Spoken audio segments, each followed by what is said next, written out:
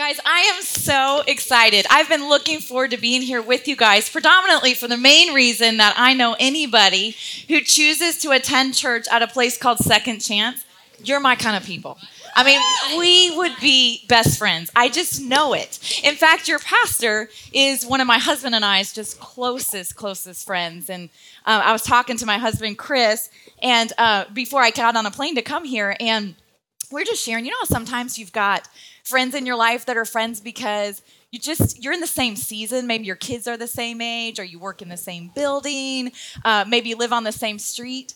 But then there's other friends that God puts in your life that you know that he put them in your life because you're not going to make it through a season without them. Amen. Right? You got some friends like that? Yes. I want you to know that that's the friend that your pastor has been to my husband and I. We have needed him in our lives, and he has showed up time and time again. And one thing that I admire so many things about Perry, but what I really, really look up to the most, to him the most about is just his willingness to go first. Yes. His willingness to go first. You know, I've found in life it's really easy to go first when you're the first to be the hero, right? Or you're the first to show everyone that you could just carry the world on your shoulders. But it's a whole nother thing to go first publicly when you're admitting that you need a do-over or you need a second chance. Amen. Right? Your pastor is one of the bravest people I know.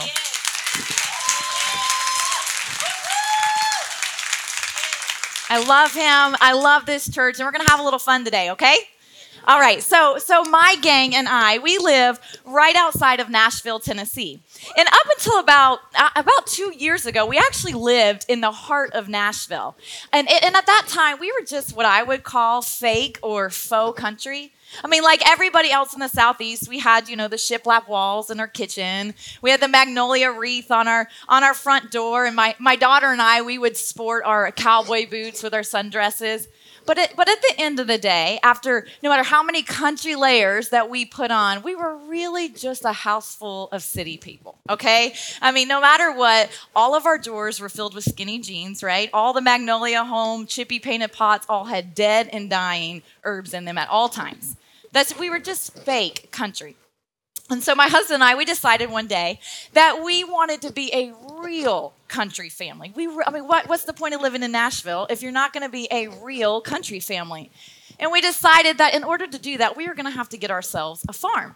And we thought that this farm would solve all of our problems. I mean, we just knew that our kids would no longer be addicted to electronics because they would have all this farm work to do. They'd have all these animals to take care of, right? And surely they never fight because they would have all this land to explore. They'd be way too busy exploring to actually fight. Well, 2 years into this journey, we set out, we did exactly that. We bought us a small hobby farm, and we are learning 2 years later that now my husband and I just have a ton of work to do while our kids sit on electronics and fight all day. It's not working out very well for us. In fact, we're not good at this. We're finding that we're terrible at farm life, at country living. Did you know that we've tried chickens? We're like 0 and 28. We're trying to keep those things alive. I mean, I cannot keep them alive. And if you're with PETA, I just want you to know, I'm trying. Those things are so hard. You thought herbs and chippy painted pots were hard to keep alive. Try chickens.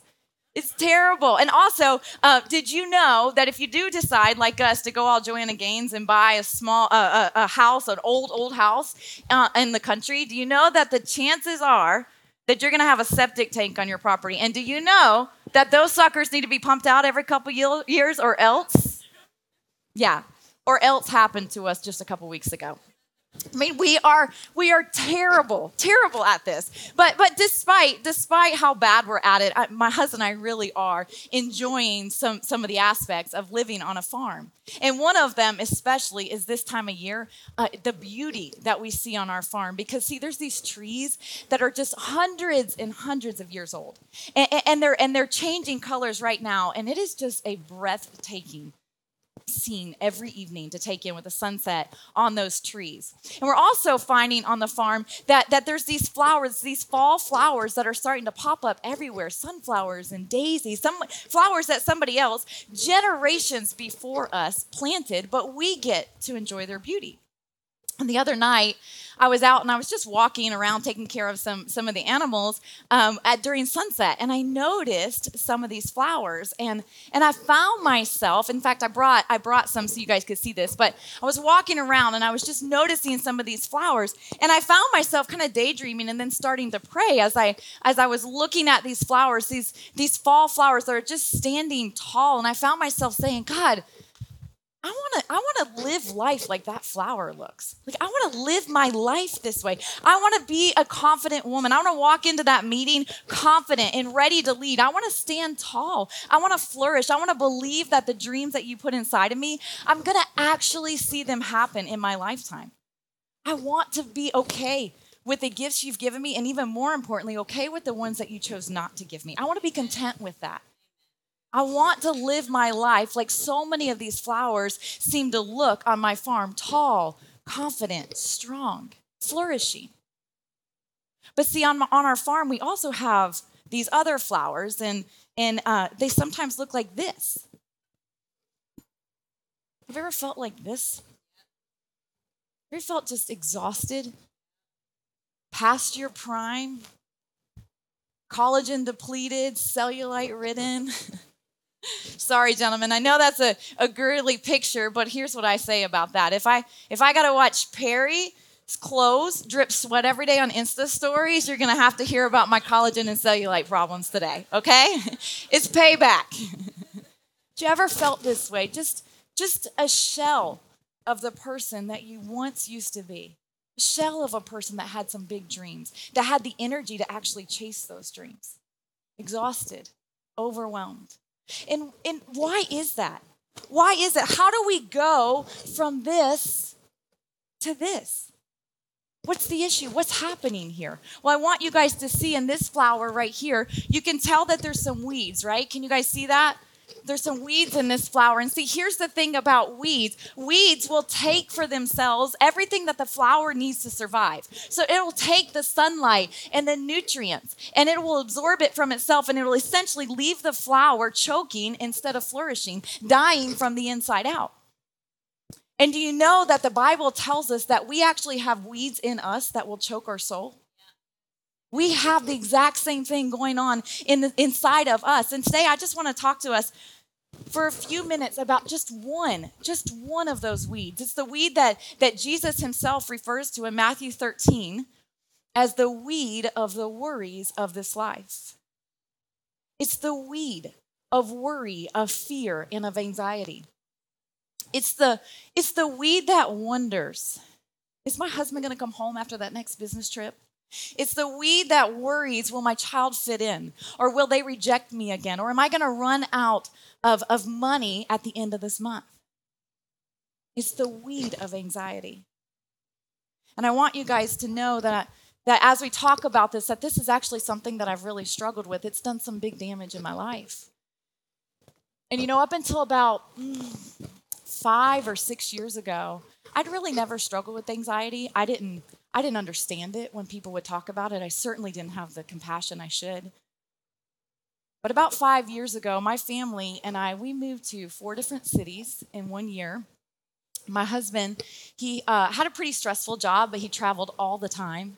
And I was a full-time working mom. And I spent my life trying to balance that while I was helping 3 kids adjust to new city, a new church, a new community after new city, new church, and new community. And all that put together would make somebody a bit anxious. But what really did me in, and I started to tailspin emotionally, was the fact that I started to develop some just internal struggles. I started to develop some temptations. And one day, I reached out to a girlfriend who I dearly, dearly trusted, and I confided in her. And she took that information, and she twisted it, and she turned it, she exaggerated it, and she used that information to deeply wound me and my family.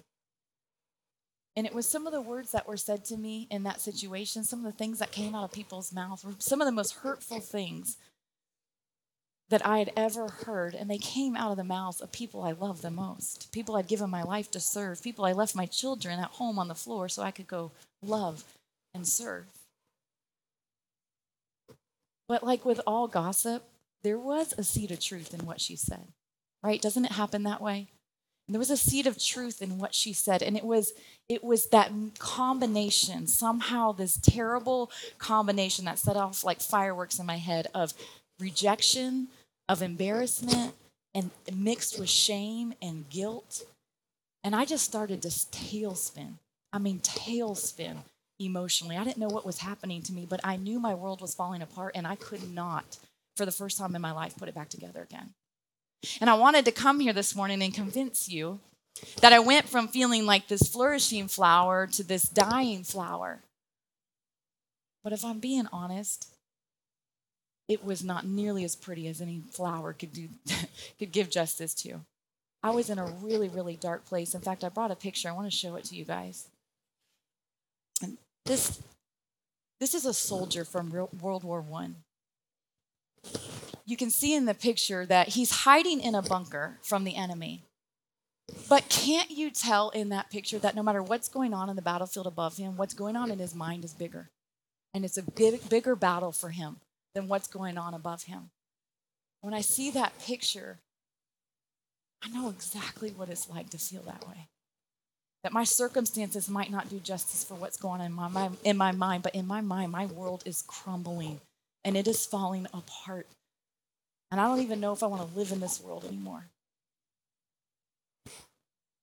And see, I know that I am not the only one, because statistics tell us that anxiety is on the rise. It actually tells us that anxiety has become the #1 mental health issue in the United States, surpassing even depression. It affects 10% of teenagers and 40% of adults. Now, let me tell you guys something. That statistic was taken in 2016. That number is said to increase by 5% every year, so do the math. Over half of us in here today are struggling with paralyzing fear and anxiety.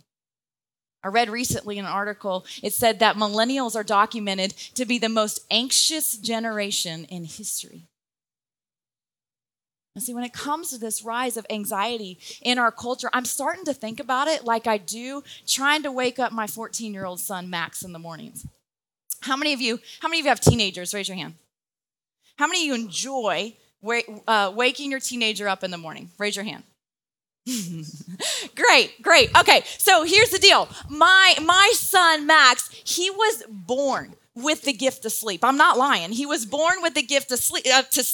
And don't hate me if you're a new mom with little ones. But when I took Max to his first newborn checkup, here's what the doctor told me. He said, Holly, everything looks wonderful. He's doing great. He's gaining weight. There's only one problem. And the problem is he's sleeping through the night too soon. So here's what I want you to do. I want you to wake up in the middle of the night and feed him. What? Are you kidding me? Okay. So you just said to me, sir, that my son is perfect, that his weight is great, that everything looks good. I know that he eats all day long. And now you're trying to tell me that you want me, a new mom, to wake up during the night to feed him some more? Y'all, I shook my head, but that never happened. Not one time did I wake that child up. No way. But you add puberty to the gift of being born to sleep, and I am telling you, this kid is impossible to wake up. I mean, I have tried everything. I even have a girlfriend. Now, listen to me. Her husband is a doctor, so I felt like this was completely legit advice, okay? She said, just sit on his chest, because when he needs to breathe, he'll wake up. That sounded totally legit. I tried it. He slept past the point of me thinking I was going to go to jail. Didn't even work. And so we have this cycle, and it repeats itself one miserable morning after one miserable morning. I'll tell Max to wake up roughly 5, 6, 7 times. About the 7th time, I'm losing it. My blood is beginning to boil. I am thinking some really bad words. And I do the same thing every day. I stomp into his room. I take the covers off his bed. I rip them off of him as hard as I can. And I say, Max Brown, you are 15 years old. Get yourself out of bed and get in the shower. Enough is enough. This is ridiculous. Enough is enough. And that is what I'm starting to feel about this rise of anxiety in our culture. Enough is enough. Like, when are we going to start talking about this? When are we going to say that this is enough? Too many people are sitting paralyzed in their dreams and they're giving up on the stuff that God's given them to do. They don't even have the energy to chase it anymore. When are we going to say enough is enough? And please hear me today. There's two things I want to make clear. One, I'm not a professional. I'm just simply someone who's happened to struggle with this, and Jesus is pulling me to the other side of it. And number two, I know that there are some of us here. I know that there's some of us that will struggle with lifelong mental illnesses that will need to be seen and cared for by a physician and a psychiatrist for the rest of your life. That is very true for some of us, and I want to be very sensitive to that. But that's not what I'm talking about. I'm talking about the fact that most of us here today have no history of mental illness, and we're now beginning to struggle with paralyzing fear, anxiety, and panic attacks. And I don't want to sound cliche, but here's what I want us to hear is the truth. That if we are Christians, we have the power of God in us. And last I checked, God was a God that heals the blind. He makes the blind see. He makes the lame walk. And here's what I want to consider today. Could it be that anxiety has become the polio of our generation? That it's what's blinding us to our God-given dreams. It's what's making us lame to walk out what he's put inside of us. And I don't want to just read about a God that healed those things. Ours might not be physical like it was in the Bible, but it is a mental thing, and it is laming us and it is blinding us just like those were. And I want to serve a God that heals that in me and in my church and in my generation. But if we're going to do that, we've got to start saying enough is enough. And we got to come together and we got to talk about this publicly, and we got to help each other overcome this. We've got to help each other overcome this. And I don't know today, I don't know what causes your anxiety if you struggle with it. I don't know if it's the fear of money. I don't know if it's the fear of a relationship ending. I don't know if it's the fear of rejection. But no matter what your trigger is, no matter what's causing that for you today, my prayer is that I'm going to share with you four practical tools that we can all use in moments of high anxiety, of paralyzing fear, and of panic. Okay, these are the high moments, guys, the moments you don't want to get out of bed, moments that you don't feel like you can make it to work that day. I want to share with us four tools that we can use. The first and foremost is get professional help. Get professional help. I didn't get help when I first needed it. And I remember one day my mom called me when I was struggling at my greatest, and she said, "Holly, you need help. You need help. You're not functioning. You're not eating. You're not sleeping. You're trying to find unhealthy ways to numb yourself. You can't even stand to hear the chatter of your children in the background." And she was right. I wasn't functioning. And I remember walking in later that week to a counselor's office for the very first time. Y'all, I wasn't 2 minutes into my counseling appointment, and this counselor stops me. And she says, "Holly, I'm going to help you, but I can't help you today." And I looked at her and I said, "Say what?" I said, "You have to help me today. It took me 2 years to get here, and my world is falling apart. And I paid $175 to be here. You got to help me." And she said, "Holly, I can't. I can't help you because you're in the middle of a panic attack. And so here's what I'm going to do. I'm going to sit with you for a few minutes, and I'm going to call a doctor, and you're going to go straight to the doctor's office." Guys, I had no idea that I was in the middle of a panic attack. I had those feelings tons and tons of times before. I did not know that was a vocabulary to put to that. I had no idea that I wasn't making sense because my mind was moving faster than my mouth could keep up with. I didn't know that I couldn't catch my breath and that I was jittery and couldn't sit still. I didn't know any of that. I just knew that my world was falling apart and I was scared to death.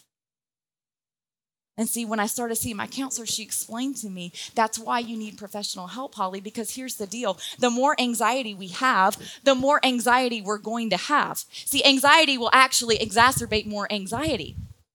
And why is that?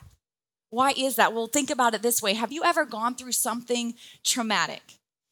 And you, despite the trauma of it all, you actually feel like you handled it pretty well. You stayed pretty calm throughout the situation. You handled things pretty well. But then, I don't know, maybe 2 weeks, maybe 2 months later, let's just say you get a text from your boss. It's a pretty straightforward text. It says, call me. He meant nothing by it other than the fact that he wanted you to call him. He's going to update you on a work project. But you read that text that just simply said, call me.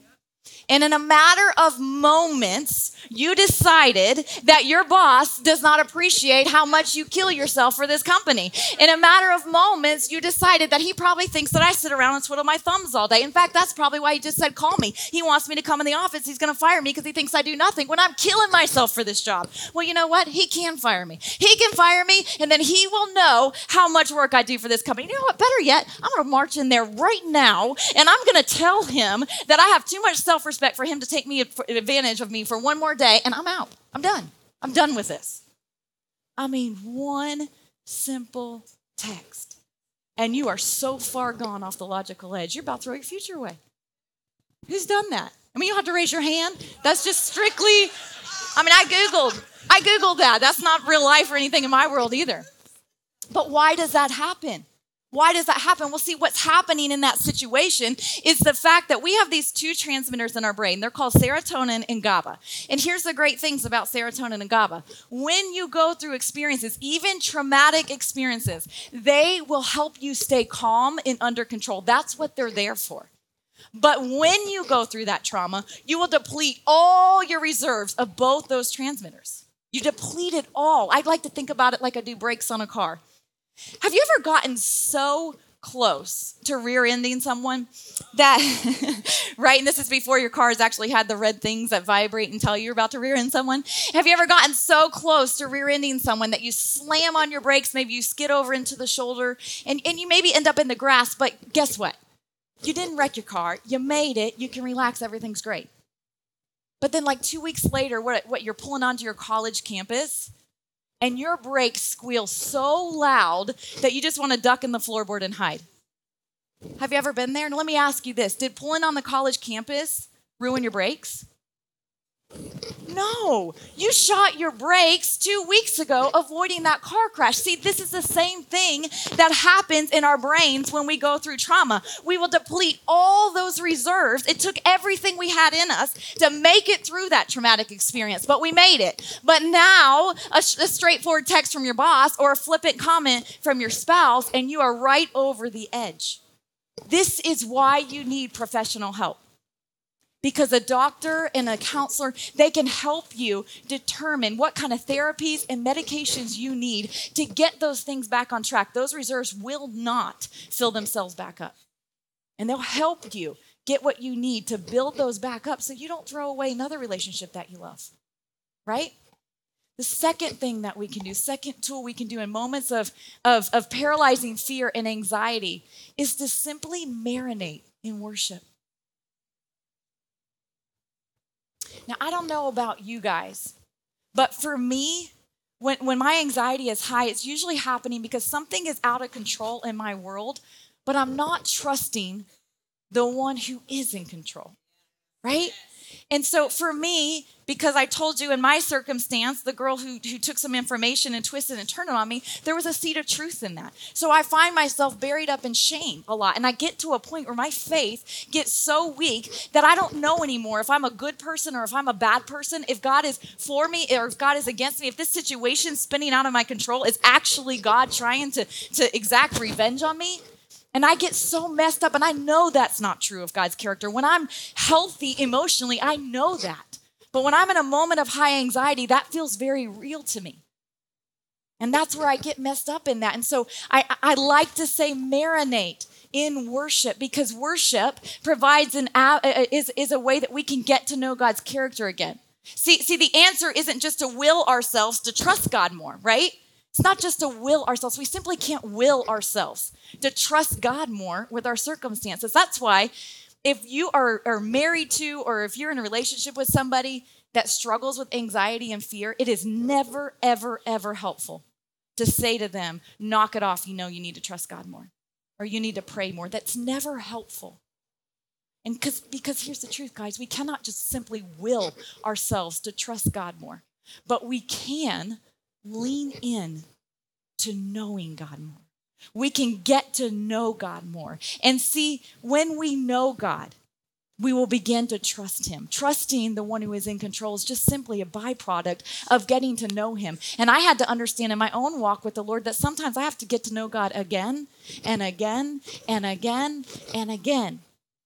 And that's why I love worship, because worship allows us to get to know God's character in an avenue that an anxious mind can actually comprehend. If you struggle with high anxiety, you will know that it's hard. It's hard to have background noise on, right? It's hard sometimes to listen to a podcast, and dare I say, even sometimes preaching can be hard on an anxious mind. But worship just calmly and lovingly reminds us that God is in control, that if you've made a mistake, that he's going to lovingly cover that mistake, that he is working in ways that you cannot see. And as our hearts begin to believe that and trust that again, our minds will calm down. Marinate in worship. The third tool, the third thing that we can do when our anxiety is high or fear is paralyzing us, is to simply find one friend. Hear me, guys, we will never, ever beat anxiety in isolation. Quite frankly, when we're in a moment of high anxiety, our minds are sick. And you cannot beat a sick mind with the sick mind. We will never reason ourselves out of a panic attack. So listen to me. We all need one friend, somebody that we can call, who can sit with us during a panic attack, or who can pray over us. We need somebody. I've only got, really, besides my husband, one friend that I can trust with my most anxious thoughts. I like to play this game with her that I call Real or Not Real. I got it from Peeta and Katniss from the Hunger Games. You guys ever seen that? Okay, so Peeta went through some emotional trauma, and so he didn't trust his own mind. And so Peeta would ask Katniss things like, are you still trying to protect me? Is that real or not real? And in one of the last scenes of the entire series, he says, you love me, real or not real? And this is the game that I play with my girlfriend. Recently, somebody reached out to my husband who had hurt me pretty deeply. And my husband is texting me. I was out of town, so he's texting me the recap of his conversation. And so as I'm reading his text coming in, I'm telling you guys, I am starting to feel the impending doom starting in the pit of my stomach and creeping up my body. I mean, my chest is getting tight, it's pounding, my mouth is getting dry, and impending doom is just settling over me like a dark cloud. Have you ever been there? So I had two choices in that moment. I could ride out worst case scenario, right? And I could chase that train all the way into a panic attack. I've done it dozens and dozens and dozens of times before. Or I could just simply pick up the phone and call my girlfriend and play Real or Not Real. And for once, I got it right this time. I picked up my phone and I said, hey, listen, this is what was said, and here's what my mind is telling me. Is this real or not real? We all need a friend that in moments like that can just reach down and pull us out of the chaos in our mind and just anchor us back in reality. Some of us need that one friend because we honestly need to share with them what we're really struggling with. And I'm not talking about the cute things that we mention in small group that pushes the question on to the next person. I'm talking about the things that could cost us everything, that could rob us of every relationship and every our career and our life. We need a friend that we can share those things with, because here's what I want to tell you. If you know Jesus, if you are a Christian, you are filled with the light of Jesus. That is signed, sealed, and delivered. There is nothing that you can do that will change that. But here's the truth. There's nothing you can do that can change that. You are filled with the light of Jesus. So when we start hiding things and we're hiding dark secrets, we are trying inside of our souls to force darkness and light to live together. Let me tell you guys, all that does is creates a cesspool for breeding shame and anxiety. Darkness and light cannot live together. We cannot force that to live together. And if you are a Christian, there's a very real reality that we cannot have both sin and peace at the same time. We must always pay for one with the other. Some of us just simply need a friend we trust so that we can get that dark stuff out of there and just share it with somebody. And quit making our souls the cesspool for all that. Quit trying to put incompatible things in there. It's making us anxious. It's making us panic. And the final tool that we can use when our fear is high or we're in the middle of an anxiety attack is to simply fight back. Fight back. Guys, remember that picture of that soldier that I showed you a few minutes ago? I want us to consider something, okay? I want us to consider the fact that this soldier, he's going to make it through that war if the enemy doesn't find him, right? As long as he can stay hidden in that bunker and the enemy doesn't find him and fire shots at him, he's going to survive the war, right? He's not going to die. But have we ever asked ourselves, is that really the point of war? Is that the point of battle, is to simply not die? And yet many of us are living our life the same way, as if the whole point of this life is to just simply survive, to just simply not die. When that's not the point at all. The Bible tells us in Romans 8 that in all these things, in anxiety and in fear and in panic, that we were made to be more than conquerors. In all these things, we were made to win, to overcome them. See, this soldier is never going to win that battle if he doesn't pick up the weapon on the ground next to him and start firing back at the enemy. If he doesn't start playing offense, he's never going to win the battle. And neither are we. And we have a weapon when it comes to anxiety. The Bible tells us that we are to take with us the sword of the Spirit, which is the Word of God. The Bible is our weapon. The Bible is our weapon, but we've got to start speaking it out loud over our truths. I mean, I sat panicked in a bed for days and days on end while my Bible sat left unopened on my nightstand. Never touched it. And here's the reality. It doesn't work that way. Best case scenario, I would simply survive one panic attack until the next one hit. Just simply surviving. Just not dying.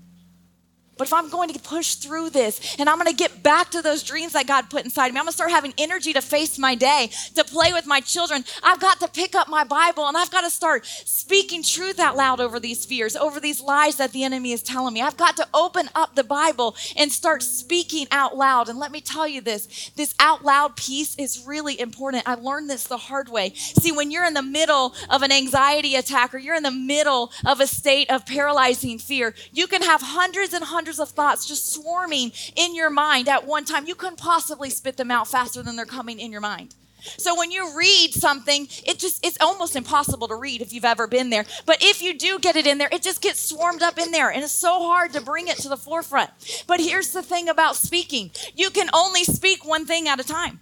You can have a million thoughts going in here, but you can only say one thing at a time. You cannot speak both faith and fear at the same time. You cannot speak both lie and truth at the same time. You only get to pick one. So when you start speaking truth out loud, it brings those truths to the forefront. It pushes the fears back, and it says truth is going to win. I'm going to fight back. I'm going to play offense. So in my situation, you feel like God is against you. You start speaking truth out loud. You say, that's not true of my God's character. My God says that he has chosen me, that I am his child, that he is my advocate, that if I have confessed my sins, that he is faithful and just to forgiving my sins and to cleanse me from all unrighteousness, that he has removed my sins as far as the east is from the west. I am right now remembering something my own God does not even remember.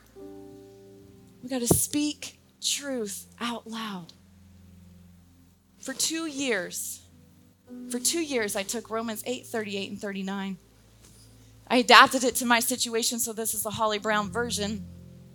But I would say this to myself in the mirror every single day, for I am convinced that no amount of anxiety that attacks you, no amount of panic that paralyzes you, not your fear of rejection, not your fear of the future, not your fear of money, nor any other fear that the enemy is going to throw at you will ever separate you, Holly, from the love of God that is in Christ Jesus. You are loved, and you are loved.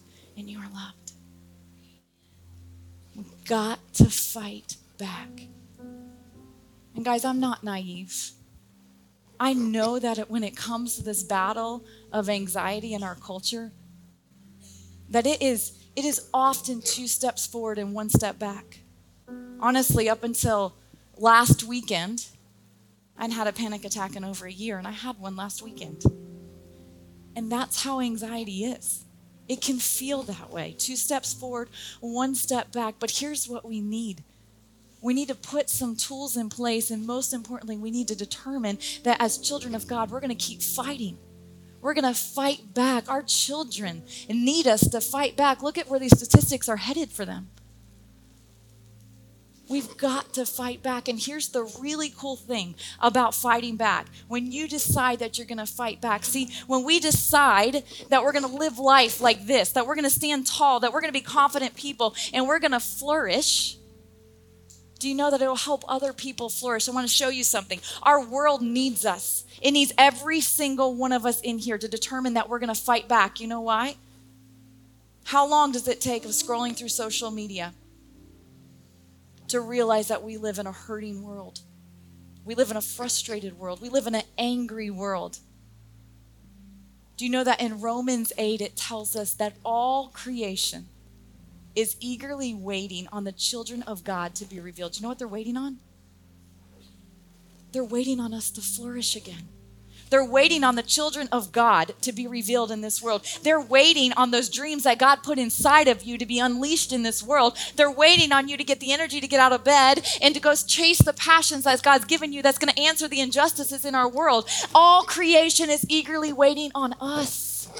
They're waiting on us. And here's the cool thing. When we decide that we are going to fight back, that we are going to do whatever it takes to flourish again, to stand tall, to be confident men and women of God. Did you know, this is the really cool thing about flowers, when one flower blossoms, it actually helps another immature or struggling flower bloom. See, flowers, they pollinate. So when one flower blooms, it will drop nutrients that will help another flower pollinate and another flower pollinate. And it really doesn't take very long at all for one flower to flourish, to actually turn into something like this. This is what happens when, as children of God, we determine, I'm going to fight back and I'm going to flourish. We help another person flourish and another person flourish. And, you know, parent, when you decide that I can do this and I can face my day and I can enjoy little moments with my children, that our children begin to enjoy little moments in life. And student, when you decide that you're going to have the courage to stand up for what's right, you're going to drop courage into someone else so they too can stand up for what's right. I told you your pastor's one of the bravest people I know. He gave me courage to own my story, to stand up, to not give up on my calling, to get back in the game because he decided he was going to fight back. It gave me the courage to fight back. Grandparent, when you decide that you're not retired from kingdom work, that you will never be sidelined in kingdom work, do you know that it puts hope, it drops hope in the souls of those of us that are nearing midlife? And we're not nearly as far along as we thought we were going to be. But you staying in the game and deciding you still got great work to do is going to give us hope. That God can still unleash those dreams in us. That he can still unfold those passions he put inside of us. See, it only takes one of us to flourish. And then our families flourish. Second Chance flourishes. Our cities flourish. Just one flower. And we can all begin to flourish. But to do that, we've got to fight back. We got to fight back. I want to just pray over you guys before we leave today. Would you do me a favor and just go ahead and stand?